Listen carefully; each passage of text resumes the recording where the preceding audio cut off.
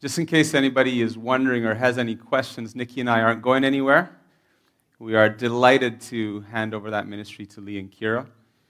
I remember when we started or when we took over that ministry back in the days of St. Monica, it was Lisa and Dana that were running the kids' ministry. And the kids were mainly our kids plus some more. And we jumped into that just because we saw a need. And we didn't think twice about it. We just jumped in. We were happy to take that on so that we could take some of the load off of them. And as God often does, when you are faithful to do what He's called you to do, He gives you vision and He gives you heart for that ministry. So if you're sitting here and you're thinking, well, I don't really have a heart for kids ministry, that's not really necessary.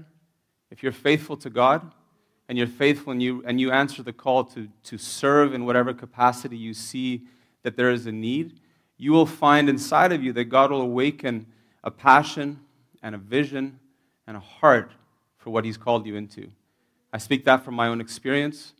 Regardless of what the ministry is or what it involves, if we are faithful to God, He will in turn give us more. Amen? So that's my plug for Lee and Kira. For everybody to come out. I want to speak today about vision. Primarily the importance of vision. I've been meditating a lot about this lately, primarily around what it means to have a proper vision, to have a proper understanding of what God has for us to do here on this earth. And in fact, even maybe more importantly, what happens when we don't have vision, or when we lose sight of that vision and start to look in other directions. I'm going to be using the word vision and revelation a little interchangeably, and you'll see why as we get into the word here. Proverbs 29, verse 18 says, "Where there is no vision, the people perish, but he that keepeth the law, happy is he." I don't know if you're like me, but I grew up memorizing from the King James Version.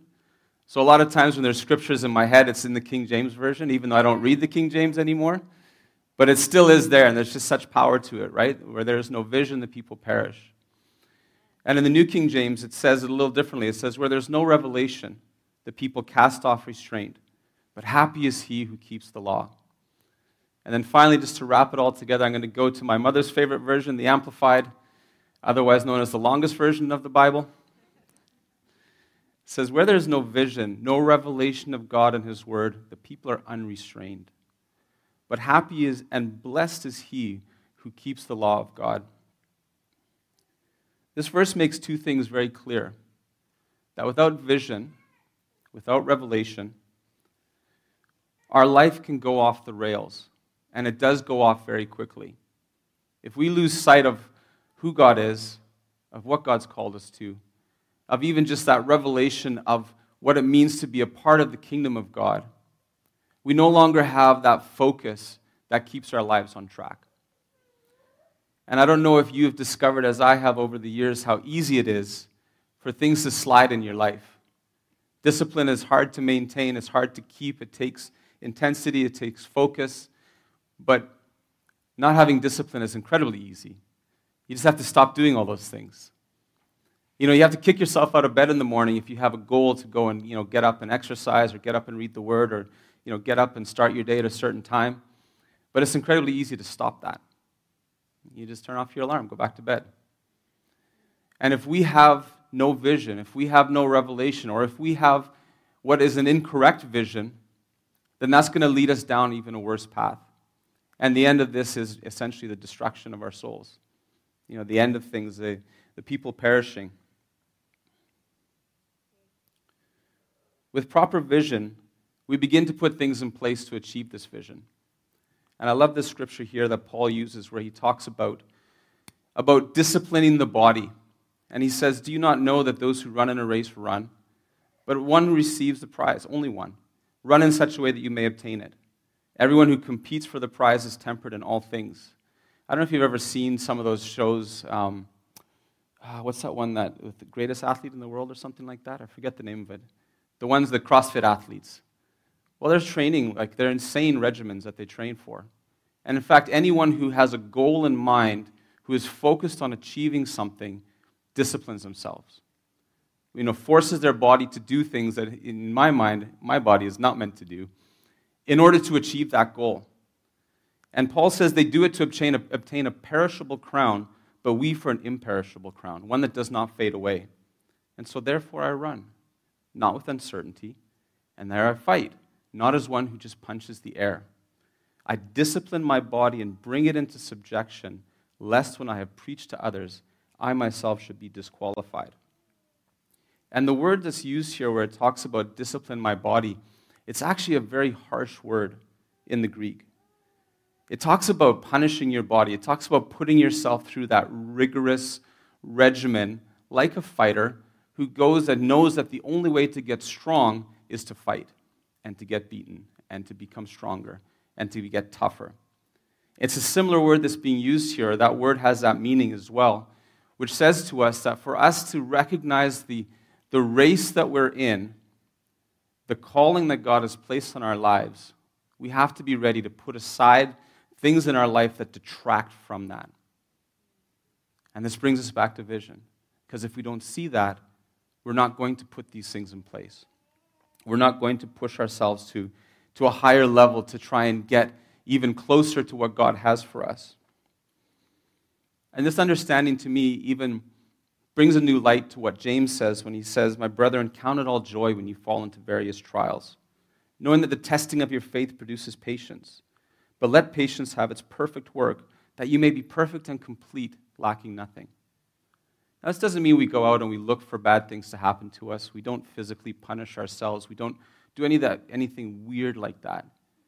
But it makes you understand that when we are going through hard times, when we feel like we're under attack, when maybe even our physical body is being pushed to its limits or racked with sickness or whatever the case might be, that we can rejoice that inside of me, God is doing something that is making me more than I was before.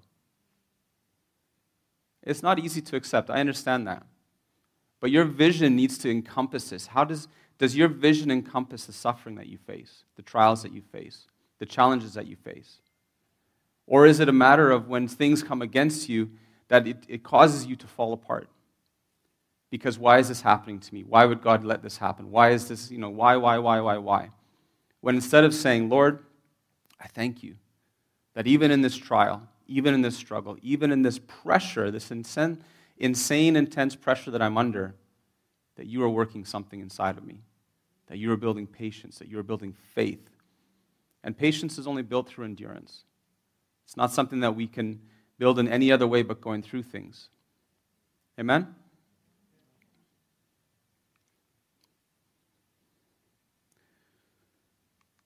If your vision of God is not such that you are willing to lay your life down for Him, for this kingdom, then I would challenge you that your vision is too small. I was thinking about this while we were worshiping and just some of the songs that we were singing. God is not refined or confined to a little figurine that we can put up on our shelf for good luck, as you often see with little Buddhas all over the place and things like that. God is so immense. Scripture says He sits enthroned above the circle of the earth. And if you, as you think of God and you think of your life in God, see Him as being, or see the kingdom of God as being something that you do alongside of the rest of your life, then it's time to go back to the Word and see what the Word says about God. I encourage you, if you haven't read it recently, to go back and read the book of Job, chapter 38 specifically. When Job has been speaking, and his friends have been speaking, and everybody's been speaking and going on and just back and forth about all these things that Job is going through, and God just appears to Job out of a whirlwind and begins to question him. And every time I read that, I'm humbled yet again. And I just have this picture in my mind. I don't know if you see some of these things when you read the scripture of just this little man sitting on the ground with this massive tornado in front of him. And God saying, "Brace yourself like a man. I am now going to ask you some questions. Where were you when I laid the foundations of the earth?" It humbles me. Go to Ezekiel and read the vision that Ezekiel had of God, of Isaiah. Read Genesis of how God created the heavens and the earth. Read Revelation and read the end of time and all that is coming through. And let your vision of God be expanded to something more So you can say, okay, whatever I have is yours. Whoever I am is yours. Because our vision for ourselves has to go beyond ourselves. If your vision is of yourself, if your goal for your life, if the way you think about your life, and this is why I kind of use words like revelation and vision and even just seeing clearly interchangeably, because I'm trying to impart the way you see who you are and who God is and how you fit into this picture. 1 Corinthians says, "Do you not know that your body is the temple of the Holy Spirit who is in you, whom you have from God, and you are not your own?"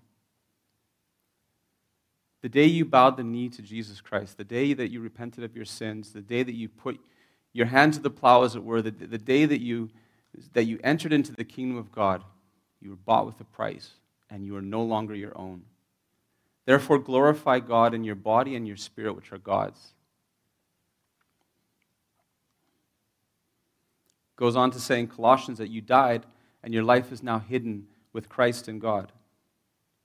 That's a pretty heavy statement. It's pretty heavy because we can no longer just say that, well, I'm going to do whatever I feel like doing and I'm going to live a cleaner life. So essentially my life is cleaner than the world, but my goal is not much different than the world in that I really want to be happy, I want to be fulfilled, I want to have a good job, I want to have a good marriage, good relationship, I want to have this, this, and this. And all of these things are good things, but they are behind. Because the thing that is in front, the thing is at the forefront or needs to be at the forefront of our vision is that our life is lived for Him. Galatians 2 says, "I have been crucified with Christ. It's no longer I that live, but Christ that lives in me. My life is now no longer my own." Everything that I do is done with this filter in mind. The way I parent, the way I love my wife, the way I lead in the body, the way I work, the way I lead at work, the way I function day to day is based off of this. My life is no longer my own. I have died, and my life is hidden in Christ. And the life which I now live, I live in the flesh. I live by faith in the Son of God who gave Himself, who loved me and gave Himself for me.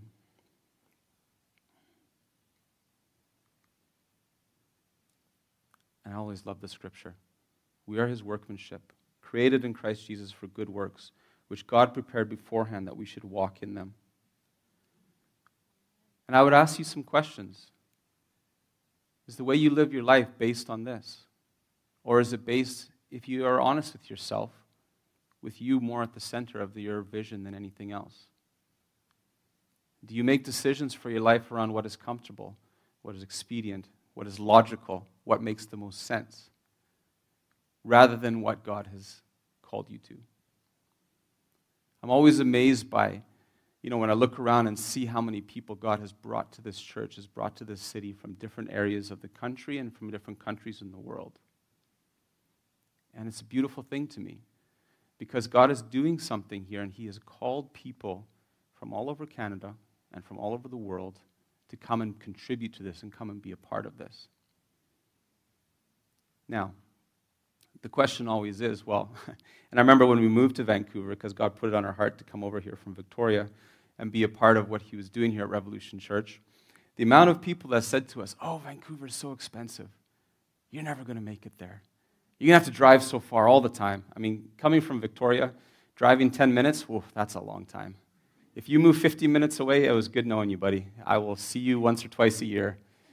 And now we drive 45 minutes, half an hour. It's like, it's not far. It's only half hour away. It's just, your perspective changes. But I do remember that and just having that fear coming upon us of saying, what is this going to look like? God is calling us to do this. I was leaving a job a job and a scenario where we had security to come over here to do a job that I didn't feel qualified for, that I didn't feel like I had the capability to do. And in fact, even to say, before we left Victoria, I remember I'd been applying for work because I was trying to get a different job. And I felt like my resumes were just going straight into people's recycle bins. Like I was getting no traction, nothing at all. And if you've ever had to struggle to look for work, you know how demoralizing that is, where you put yourself out there, you put together a good cover letter, you put together your resume, and then nobody answers. You're like, wow, do I really have anything to offer the world? So when this job offer came, I was like, oh my goodness, Lord, what is even happening here? I'm here in my mind, and this job is up here, and I'm like, I don't even know if I can do this. If I'm going to take my family, move over to Vancouver, where everything is more expensive, our rent went up like more than double, to go and move here, what happens if I fail? What happens if I don't succeed? And I can say, with all honesty, that God is so faithful that if you are obedient to what He's called you to do, rather than to what is expedient, rather than to what is logical or makes sense, that He will honor that. He will bless that in ways that you cannot even imagine. I look back at my life now and amen, let's give God thanks for that. I look back at my life and I can't even imagine what it'd be like to have not followed God and done what He had said to do. What is your vision for your children, for those of you that have children? Is your goal, is your desire for them to be successful, for them to be rich, for them to be Awakened Church? Amen. I'm sorry, my son's sitting in front of me. I got to tease him. All these things are good, right? We all desire to see our kids succeed. If you love your kids, you want good things from them, right?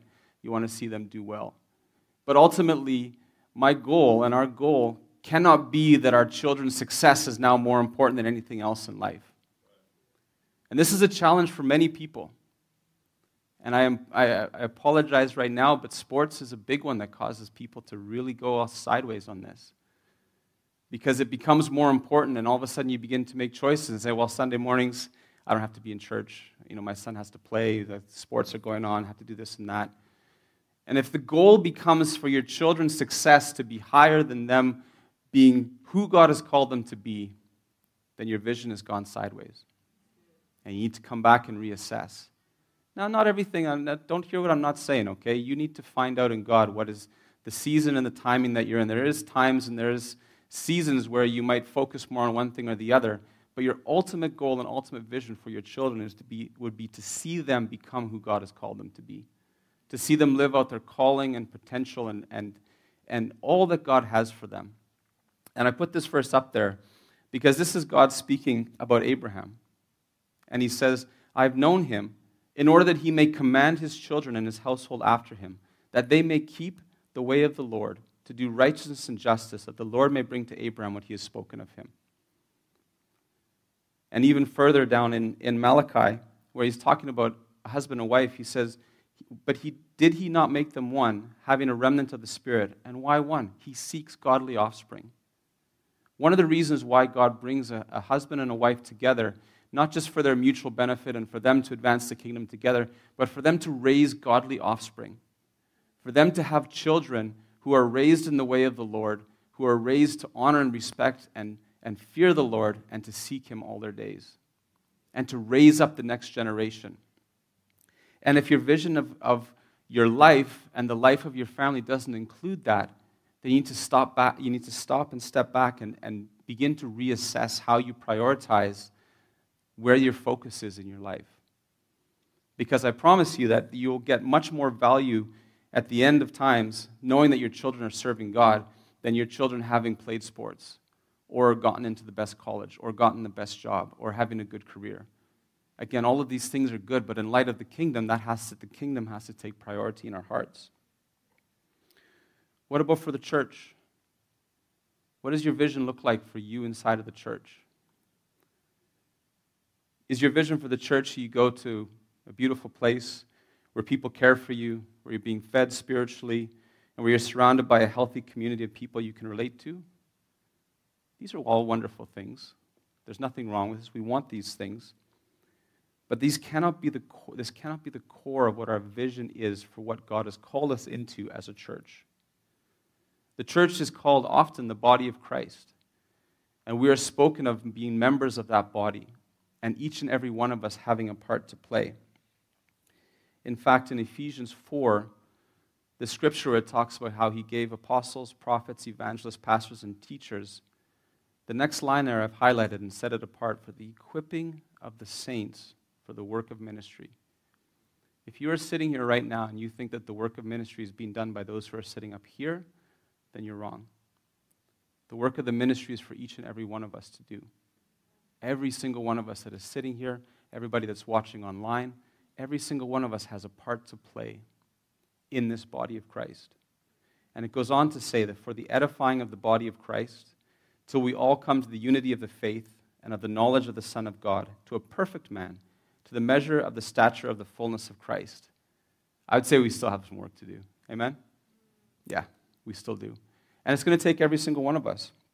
It's not going to take just, a handful of people who are leading, a handful of people who are serving. It's going to take the full body, as it says here in verse 15 and 16, from whom the whole body, joined and knit together by what every joint supplies. Every single one of us, bringing the gifting, the anointing, the service, the finances, the focus, the prayer, every single one of us bringing all that we have into this kingdom, into this storehouse, into this body, so that we as a church can achieve the vision that God has called us to. And I think about it like this. We're not looking for, my vision to be this, and, this is Revolution Church's vision, and we're just kind of going side by side. My vision, in a sense, it has to come underneath what Revolution Church is doing. Now, what am I saying? That might sound a little bit weird. It might sound like whatever, like I have to submit to this and nothing else. The point I'm trying to make is that the vision of Revolution Church, the vision of this body is to advance the kingdom of God. It is to see God's kingdom come and His will be done on earth as it is in heaven. And for us, for every single one of us, that is something that we can plug into without needing to go any further. Because that goes right in line with what our vision for the kingdom should be. To see His kingdom come, His will be done in every person's heart, in every person's life. Amen? Each of us has something unique to contribute and something to bring. And if we do not bring that, somebody else will.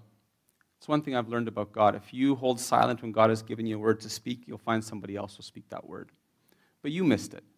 And I'm not saying that to keep condemnation, just to keep that in mind.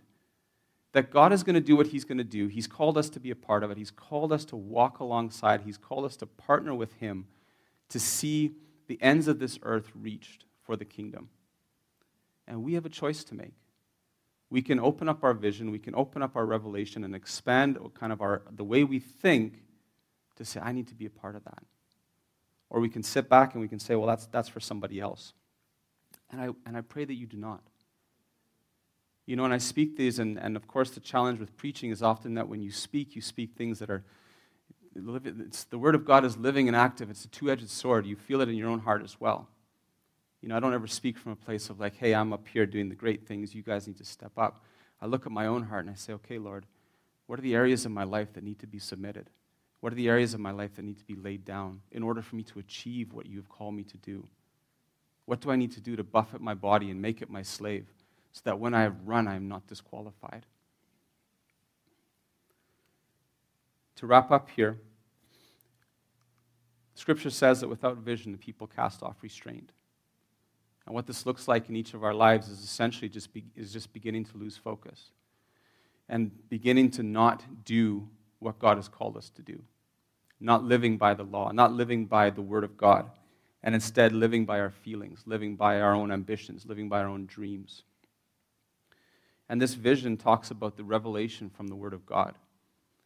And even though prophetic, when the prophetic speaks, it's an amazing thing, and we love when God speaks to us. But I encourage you that the Word of God is complete. There is revelation from cover to cover that will show you who God is and show you your place in this kingdom and how you must walk. And our vision must be accurate. It must be aligned with God's Word. And this is something that I've really been feeling in my own heart, and this is why I've been meditating on this lately, is for me to stop and say, okay, Lord, are there areas of my vision that are starting to go this way and starting to go that way? When I think about my business, when I think about my family, when I think about my children. And for me to just stop and say, okay, I fix my eyes on Jesus, the author and perfecter of my faith, and I begin to just realign my focus to say, Lord, I'm going to do whatever you call me to do. Doesn't matter what it is, because I want to see your kingdom come. And then once we have this vision that we can get along, that we can see in front of us and we can understand where we're going, we begin to make changes to align to it. And so I always encourage, I love action, I love practicality. The kingdom of God is not just, something that's in our minds. It is very practical. It is very real. When you begin to see what God has called you to do, I encourage you to make changes in your life to realign to that. If you're too busy, which we all seem to be, find ways to not be so busy. And I know I hear it even as I say it. I've tried to not be busy, and it's incredibly difficult. There's so much happening. But we need to find in ourselves the ability to put behind the things that are holding us back so that we can press into what God has called us to. Amen? Let's just stand together.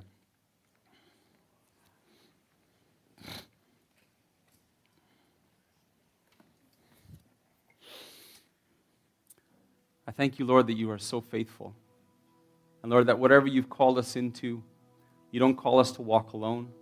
You call us, Lord, to walk in by the power of your Spirit, and you empower us and strengthen us for the task at hand. And Lord, I ask that for each and every one of us here that you will, Lord, that you will cause this word to go deep, that we will assess the way we think of ourselves, the way we think of you, the way we see our place in this kingdom of God, and that we will begin to realign ourselves, if necessary, Lord, to what you've called us into. Lord, I ask that you forgive us for when we have done whatever is expedient, just whatever makes the most sense, same logic that the world uses. Lord, I ask that you stretch us in our faith to step out in areas that frighten us or areas that make us uncomfortable so that we can achieve what you've called us to here. I thank you, Lord. Just even that song we sang, all my life you've been faithful. All my life you've been so good. I just praise you, Lord Jesus. Just thank you, Lord. Even as we just go into our next song here, as we worship together, I just encourage you to, it might not be something you complete today, but to begin to just allow God to speak to you in your life, areas in your life that need to be addressed, that need to be laid down, and answer the call. Thank you, Lord.